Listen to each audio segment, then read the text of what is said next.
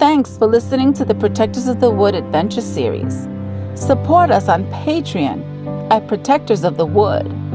And to all the eco-warriors out there, remember that everyone can make a difference and every action counts.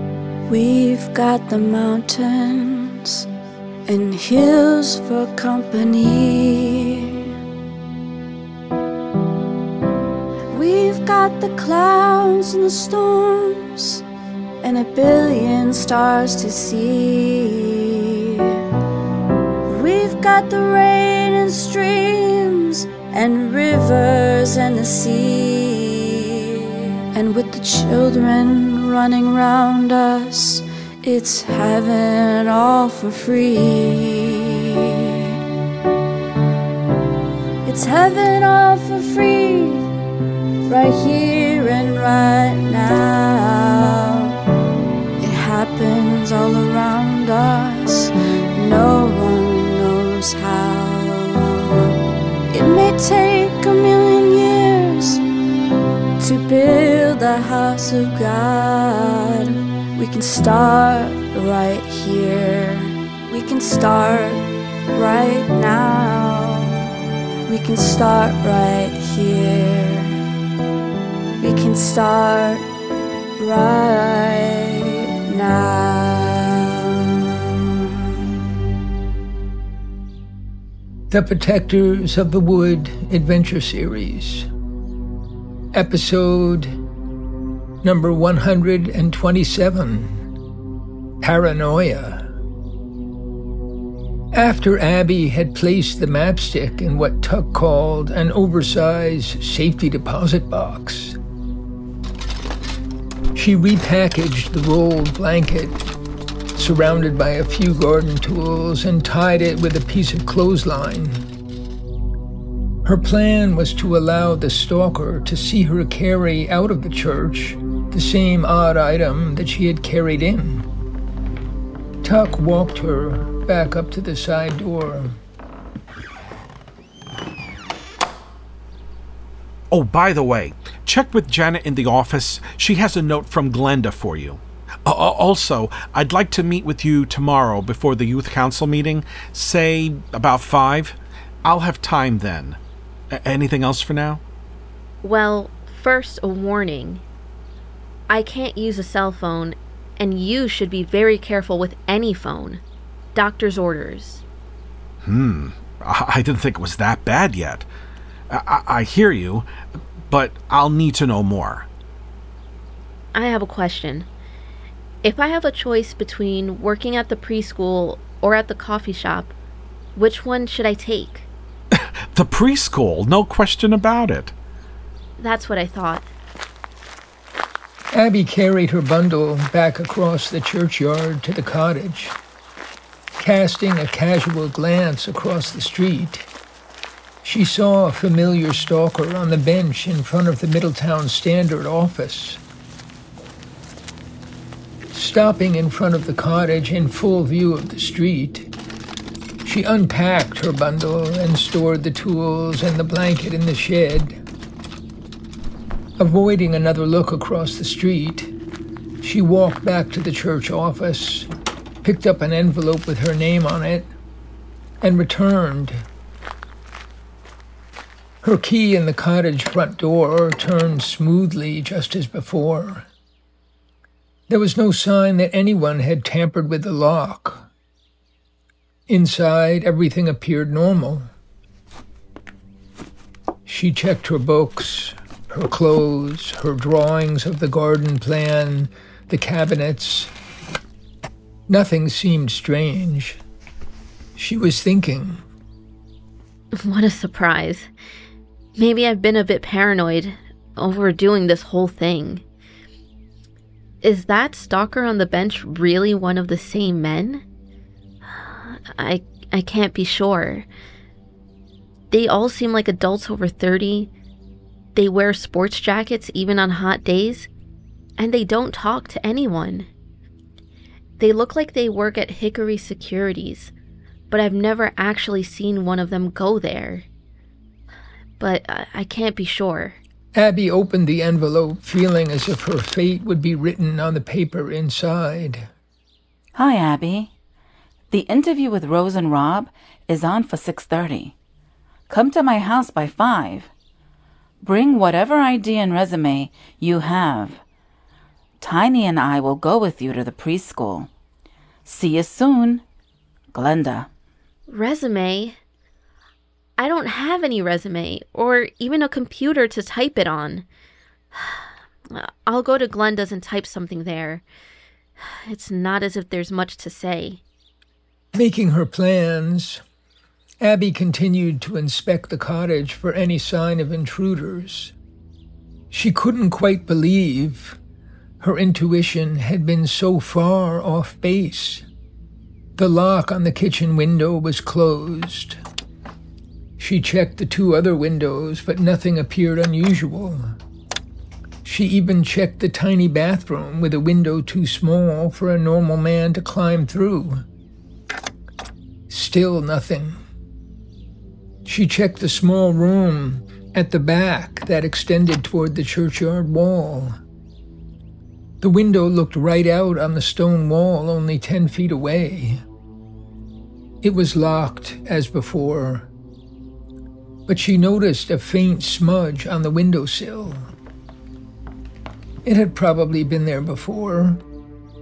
Normally, she would never have noticed it. But to make sure, she checked the floor nearby and saw a faint, thin, brown line, only visible because it was dark against the pale plywood floor. She touched it and found a trace of dirt on her finger. She rubbed it and felt a hint of moisture. It was definitely not dust. I can't deal with this. Now I'm all hyped up, heart beating fast. I thought I was over these spells of panic. But if there's any more evidence, I will find it.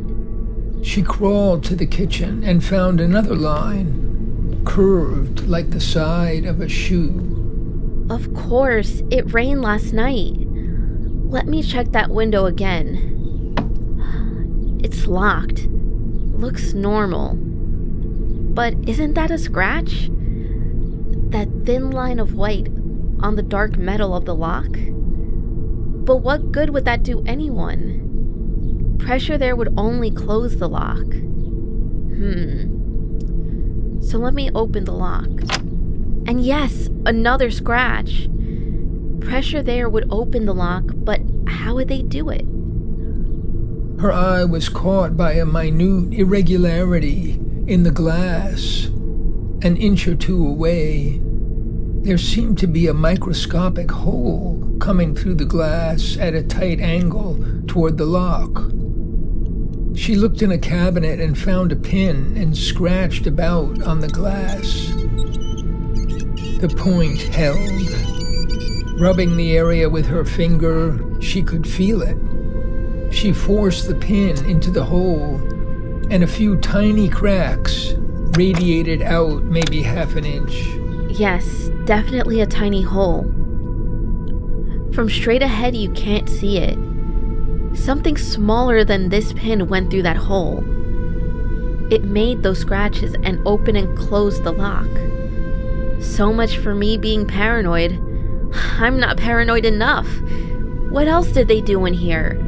I've already searched the house. My heart is galloping. I'm ready to pop. I've got to get out of here. She pushed herself out the door and tried to work off energy with the most obvious job she could find, moving the potted plants and trays to the spots she had chosen for them. All these sites, in the vegetable garden and the flower garden in the front, were prepared with the dark humus hoed into the topsoil. But Abby couldn't concentrate. She was thinking, this isn't the Connolly brothers or some local people doing this.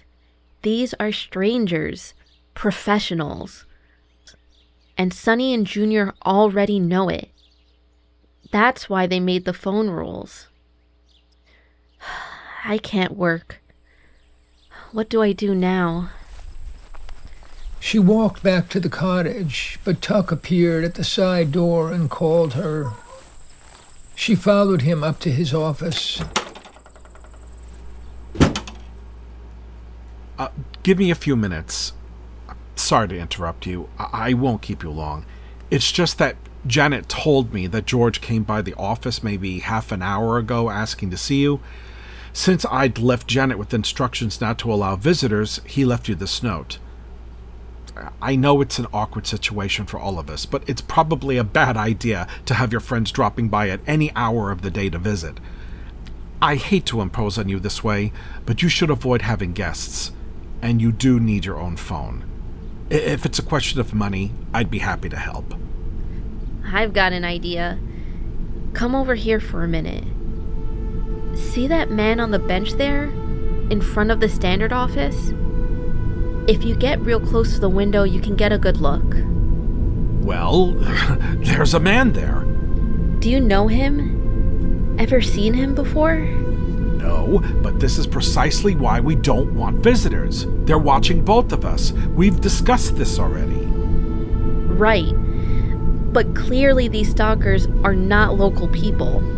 They're hired professionals. Someone broke into my cottage last night in a very clever way, and they could easily be eavesdropping on our phones, and even on your computer. Oh, I've been worried about the same thing. I've become very careful about what I say and do on my phone and computer, and on my landline. So why advise me to get a phone? You know I have information they want. Tuck sighed, put his hands in his pockets, and walked back to his chair. I hear you. A good point. I just didn't think they'd jump to such an extreme. Why do they care so much? Why should they care about where you are? Reverend Tuck, you know the answer.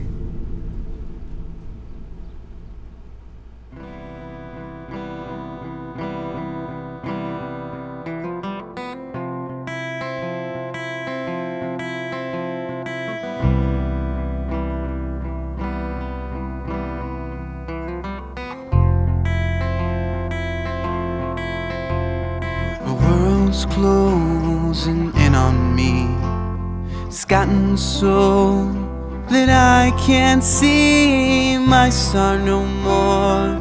My God, no more of these closing doors.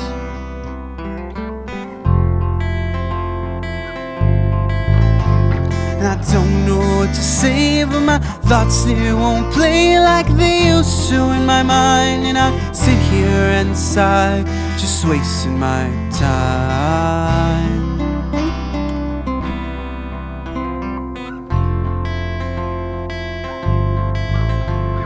And it's all from my worst dream. Dark vision that I have seen, and it's always there at the corner of my eye, somewhere in my heart, somewhere in my mind.